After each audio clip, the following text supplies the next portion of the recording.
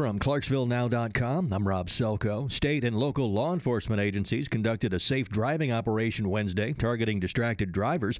Travis Plotzers with the Tennessee Highway Patrol. And that's what we're asking is people just drive, focus on the roadway. If you need to make a phone call, you need to send that text message, pull into a parking lot, get off the roadway.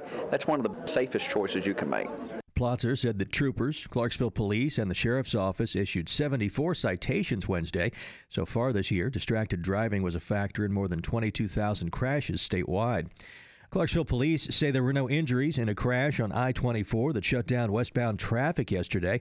A car hit a guardrail near Exit 11 that caused traffic backups for more than an hour during the afternoon commute.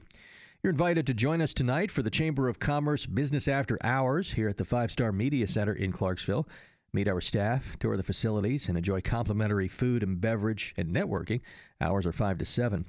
If you're on Twitter, follow us for breaking news at Clarksville Now. Nice today with full sunshine, a high of 75 and a starlit sky tonight, a low 45. Mostly sunny, warms to 77 tomorrow. I'm meteorologist Maggie Johnson, ESPN Clarksville.